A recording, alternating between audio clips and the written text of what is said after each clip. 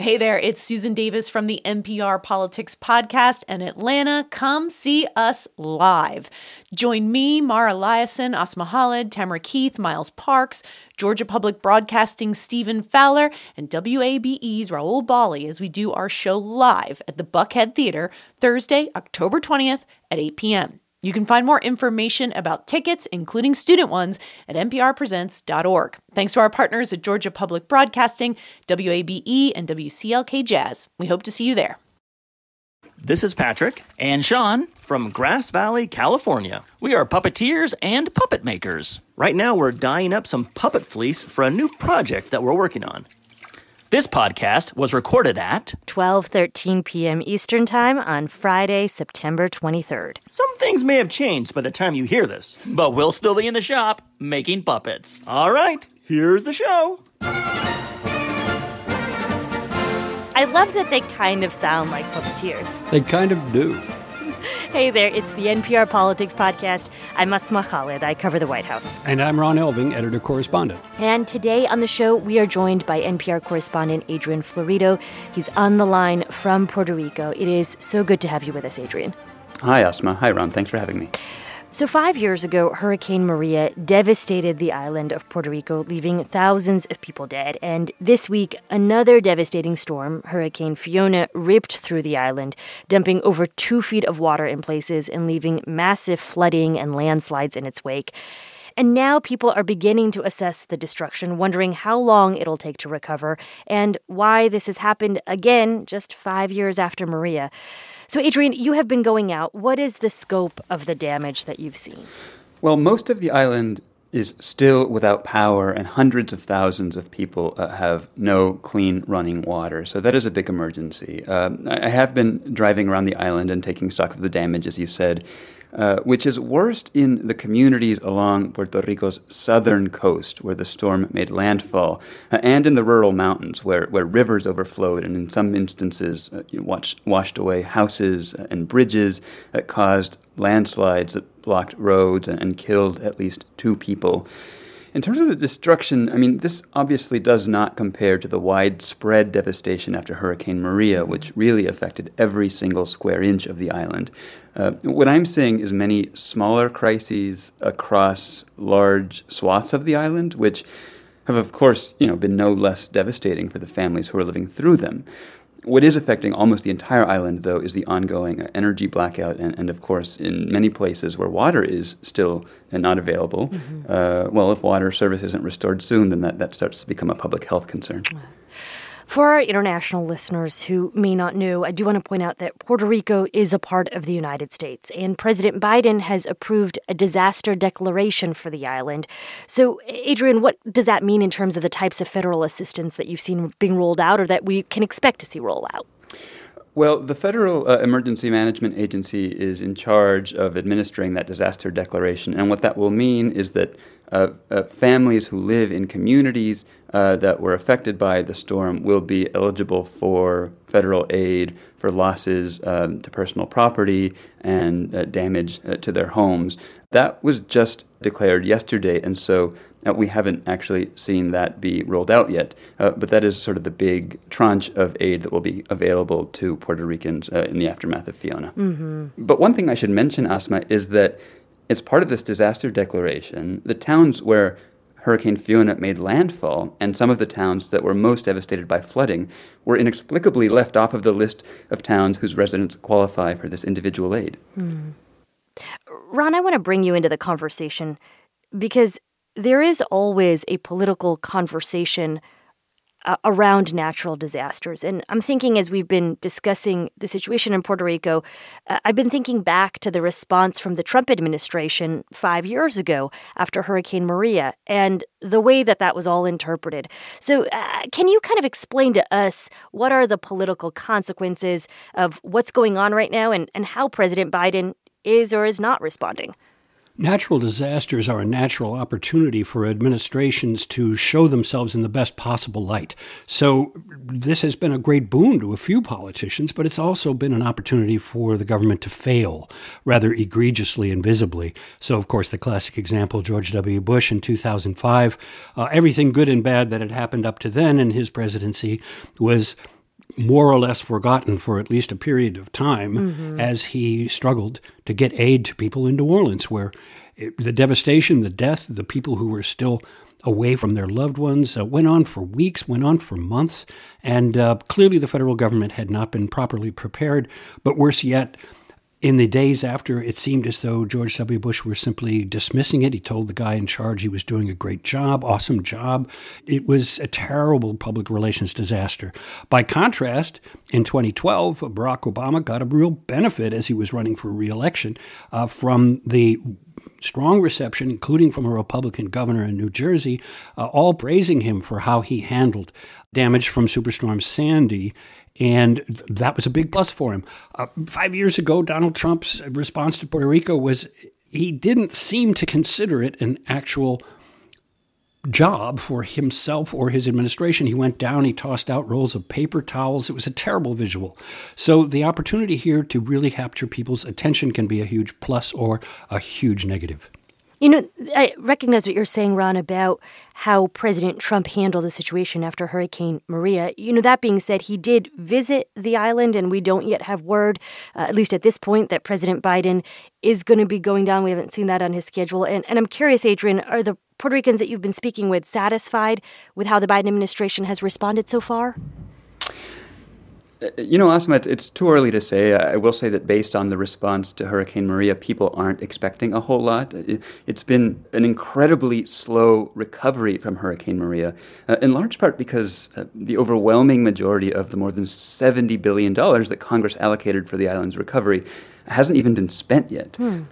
We got a sense of how slow that money has been to arrive last week when an official from the Government Accountability Office testified before Congress. And now with Fiona, we're seeing the consequences of that. Projects that were in the works to rebuild from Maria were wiped out. A temporary bridge was washed away. Recreational facilities that had been recently repaired or were still in process of being repaired flooded. Lampposts knocked over, homes that had only temporary patches done to them after Maria, waiting for longer-term repairs, flooded or blown off roofs again. Adrian, what's been the challenge in spending this money? There are a lot of reasons. One is that there's been a lot of bureaucratic red tape placed on this money that local officials have been complaining about for a long time. Another problem is that a lot of this money is being dispersed on a reimbursement model. In other words, towns, which is where most of this money is being spent, have to front a lot of the money up first and then get reimbursed. And we're talking about towns on an island that is in an economic crisis where there's just no money, a debt crisis. And so that is slowing things down a lot too. Federal officials have complained that there's a lack of knowledge and capacity within Puerto Rican government agencies that has slowed down the ability to spend this money. But it's really important, Asma, to take into consideration that because of Puerto Rico's economic crisis and because of a lot of the austerity policies that have been imposed here by a federal oversight board tasked with getting Puerto Rico out of debt, government agencies have just been decimated in terms of their actual ability to even keep employees on. And so it's a sort of complex issue, but the upshot is that 5 years after Maria, almost none of the money that was allocated by Congress has been spent here. Well, Adrian, thank you very much for taking the time to join us. We really appreciate it. Thanks. And we will continue to look forward to hearing your reports on NPR's air. We are going to take a quick break, and when we get back, what House Republicans intend to do if they win a majority in Congress.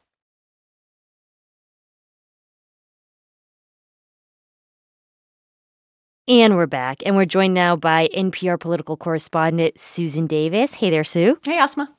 So House Republicans were in suburban Pittsburgh today outlining their agenda if they win control of the House in November.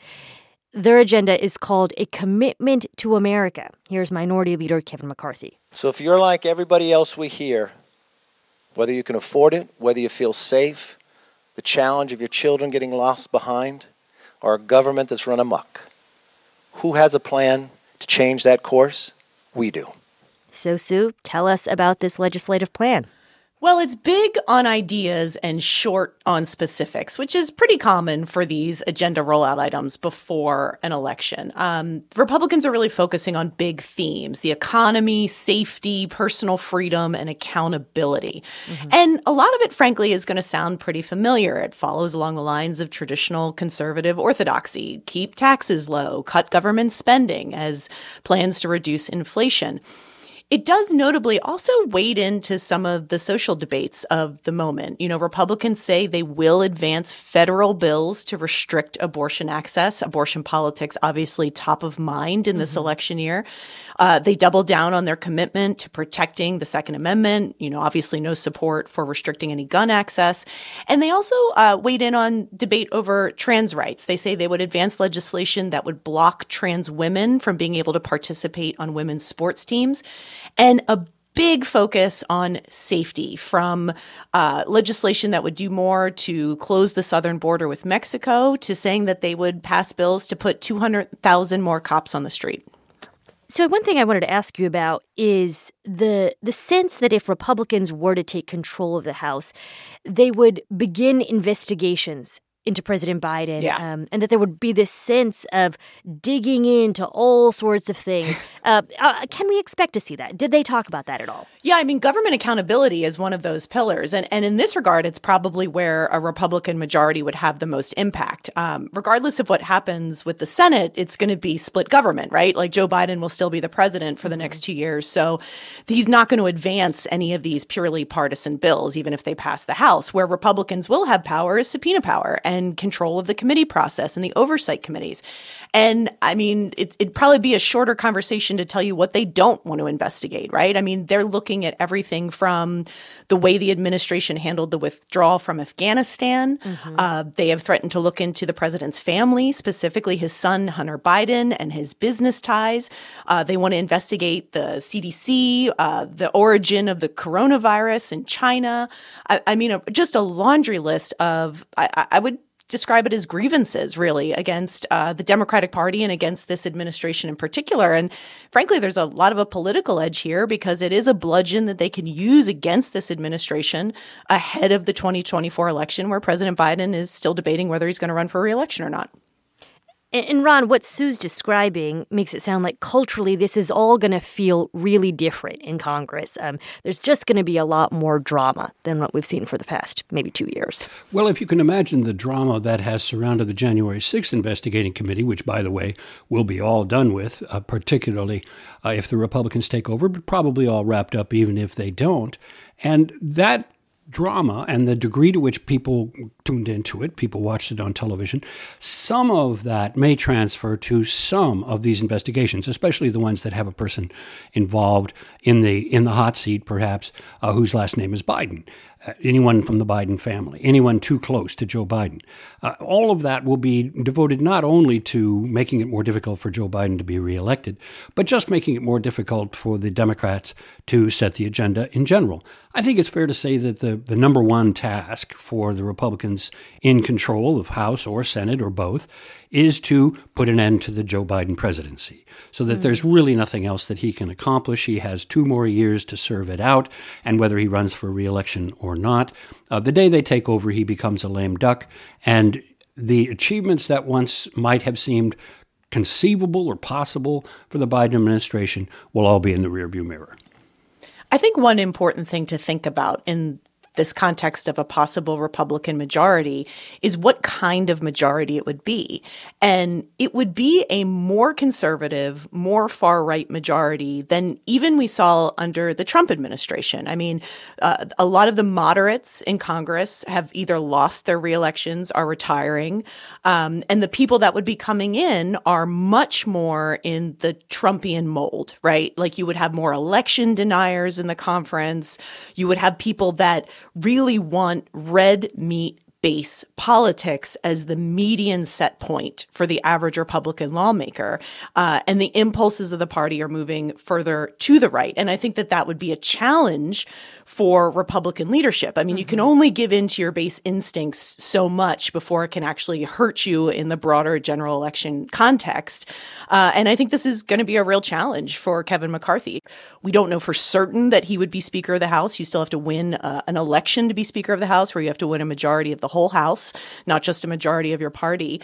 And he would have tremendous leadership challenges in managing a party that I think wants to do a lot of things that might not necessarily be in lockstep with the majority of the country, but is absolutely where a majority of self-identified Republican voters are. And I think we should remember here that we have been here before. We have seen something very similar to this after the Republicans took over House and Senate in 1994, 2 years into Bill Clinton's presidency, and they immediately began investigating him on a broad range of fronts, and they immediately demanded an end to everything that Bill Clinton and Hillary Clinton, the First Lady at the time, but someone who was very much involved in policy, especially on health care, everything that they wanted to do. And that did not necessarily work out exactly the way they had in mind. They had something then called the contract with America, very much, if you will, the parent of the commitment to America. And that did not really pan out all that well. They had term limits in there, didn't get done. They had a budget balancing amendment to the Constitution that didn't get done. They did change a lot of the internal rules in the House, and I suspect that could be accomplished again.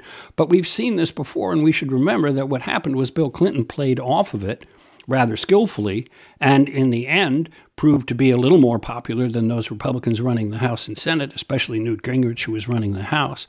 And he got reelected in 96. Now, I'm not saying Biden's going to run again, but we might see that same sort of overreach happen, and that's something of a caution for the new Republican leaders. Ron, I'm glad you brought up 94, because I had wanted to ask you both, actually, about some sense of historical perspective, because as I was listening to you, Sue, describe the task of accountability, I was struck by the notion that one of the primary jobs that Republicans believe they would have if they took over the majority would be to run these investigations into the current president.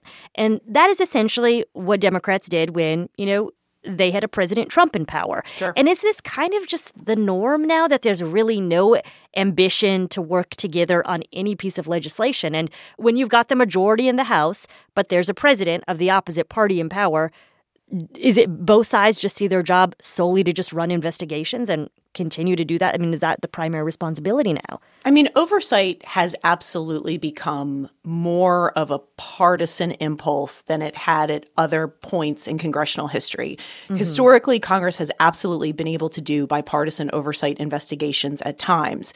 In this current modern context, you're right. Like, oversight, especially in divided government, is all about going after the other guy. And we've said this a ton on the podcast, but I want to keep reminding people of it just in terms of the climate in Congress. The January 6th was a very defining event in terms of intra-lawmaker relations, and they have been poisonous on Capitol Hill since, particularly in the House. And so you had a Democratic majority that took a lot of steps that I think Republicans intensified negative relationships. Democrats put up metal detectors outside the House floor because they basically were saying they saw their Republican colleagues as threats to themselves. They instituted fines against lawmakers when Republicans broke those rules. And now I think the animating impulse for a Republican majority is a lot of it's retribution. They want to get back at Democrats for the stuff that they saw that they did that they thought was unfair. They've been very clear they're going to get rid of those metal detectors. They've made clear that they have the same intention to remove certain Democratic lawmakers from committees, people like Adam Schiff on the Intelligence Committee. They're already saying they'll block him from serving on that committee because Republicans didn't like the fact that Democrats used their power to block people like Marjorie Taylor Greene, the Republican from Georgia, who's been quite a controversial lawmaker. I don't think that needs much explanation here. So there's going to be a lot of tit for tat. And part of that is because Republicans and Democrats don't get along very well right now. And when they win the majority, there is this element of we got to get back at those guys. And I think that is been intensified and is likely to only intensify if you just look at what Republicans are promising to do in public on the record. And just a quick caveat here, Republicans do not currently have the majority. We are having this conversation because to some degree, they are expected to take the chamber. The party that doesn't have the presidency almost always does take control of the House during the midterms. But again, this is not to say that they currently have control, and that's not a guarantee. Ballots are only just starting to be cast. All right, we are going to take a quick break, and when we get back, it is time for Can't Let It Go. This message comes from NPR sponsor BetterHelp Therapy Online, connecting clients with therapists from a wide range of backgrounds and specialties. Therapist Joy Bergheimer shares how this choice helps clients find what they're looking for.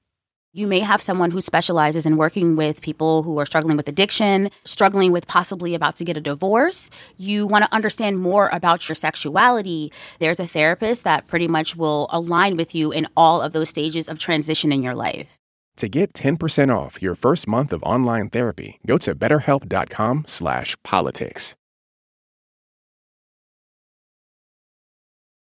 And we're back, and it is time to end the show like we do every week with Can't Let It Go. That is the part of the show where we talk about the things from the week that we just cannot stop thinking about, politics or otherwise. And I'm going to go first today. I would say it's a story of inspiration.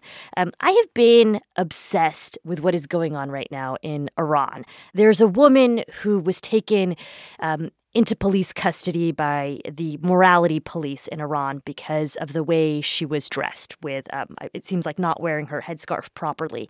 And she ended up dying while in police custody. And over the last few days, you have seen massive protests on the streets of different cities across Iran with women, often people who are, frankly young enough that they were not even born when the Iranian Revolution occurred, taking to the streets and protesting against, what they have been living under. And I've just been struck by, I think that a lot of times we look at politics and you feel this force of cynicism, right? That things cannot change. And I wonder, gosh, what has it got to be like to grow up in a place where you feel like you don't have fundamental choices? I agree with you. And it's one of those situations where I feel like social media and the internet have brought so much negativity into politics in so many ways. But in situations like this, especially in countries that do not have the same, certainly protest freedoms that we have here, I think that it has been such a cause for good. I mean, these images and what we're seeing is only really possible because of the social media age. And I think it has a way to disrupt and empower people in ways that can be very inspiring. And especially these women, I think it's so brave what they're doing, when protesting itself could get you killed, and they're doing it anyway. And it's been really remarkable to watch. So, Ron, what can you not let go of? Once again, it's the cyclical nature of history, especially in politics, especially in Washington. This whole controversy over the documents that former President Trump had with him at Mar-a-Lago is bringing back memories of Watergate, and particularly a couple of kind of common wisdoms. Number one, it's not the original crime, it's the cover-up. It's the things that are done in an attempt to get away with whatever was controversial in the first place. And the second one is be careful what you wish for. At critical points, the Nixon folks thought that they had things under control because they got somebody in charge they thought would be friendly. And we're seeing something possibly playing out here in the decision made by several judges down in Atlanta on a circuit court of appeals there, overturning the favorable rulings that created the special master position. And a couple of them are Trump appointees, and they were not hearing. The arguments they were hearing from Trump's lawyers were just not registering with them at all. They were not impressed. And they were not impressed by the lower court order from a judge who did turn out to be pretty friendly to Trump. She was also a Trump appointee. And then finally, the special master himself, the person who has been appointed to go back over all these documents. This is supposedly what President Trump wanted. He's been very tough so far in rejecting the arguments from Trump's lawyers, and does not seem to be the port of refuge that the Trump folks were looking for. So something playing out there that I think we saw back in the Watergate years. Be careful what you wish for. History doesn't repeat, but it echoes, right, Ron? It rhymes. Sue, what about you? The thing I can't let go of is there is a new show coming out, and it's going to parody NPR. Mike Judge, who I think is probably best known for creating Beavis and Butthead, just got inked a new deal to put out a new show. It's going to be called In the Know. And it's not just about like parroting public radio, parroting NPR specifically. Like they name check us in the press release about the show. It's going to be focus on a host named Lauren Caspian, who is NPR's third most popular host. I wonder who that's supposed to be. Who's described as a well-meaning, hypocritical Nimrod, just like you and me. And also, the show is going to be stop-motion puppets. It's not going to be real live actors. And it's going to kind of skewer NPR. The diverse crew of NPR staff, who it says in the release, are, quote, also puppets and Nimrods. So as one of the Nimrods, I'm actually looking forward to it. I think we have to have a sense of humor about ourselves. And I at least hope the show is funny, right? If they're going to make fun of us, at least be funny. We have to watch it together. I feel like there should be a screening at NPR.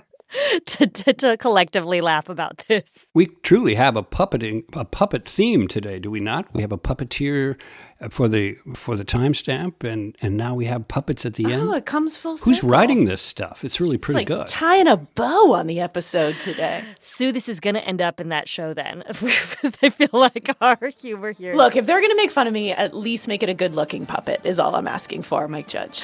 All right, well, that is a wrap for today. Send in your timestamps for next week. We are doing another theme. Woohoo! So next week's theme is going to be weird or special vehicles. You should tell us about your car, your e-bike, your horse, your tractor, your submarine, your scooter, whatever it is. Send it to nprpolitics@npr.org. Our executive producer is Muthoni Maturi. Our editor is Eric McDaniel. Our producers are Elena Moore and Casey Morell. Thanks to Krishnadev Kalamur, Brandon Carter, Maya Rosenberg, and Lexi Spittle. I'm Asma Khalid. I cover the White House. I'm Susan Davis. I cover politics. And I'm Ron Elving, editor-correspondent. And thank you all, as always, for listening to the NPR Politics Podcast.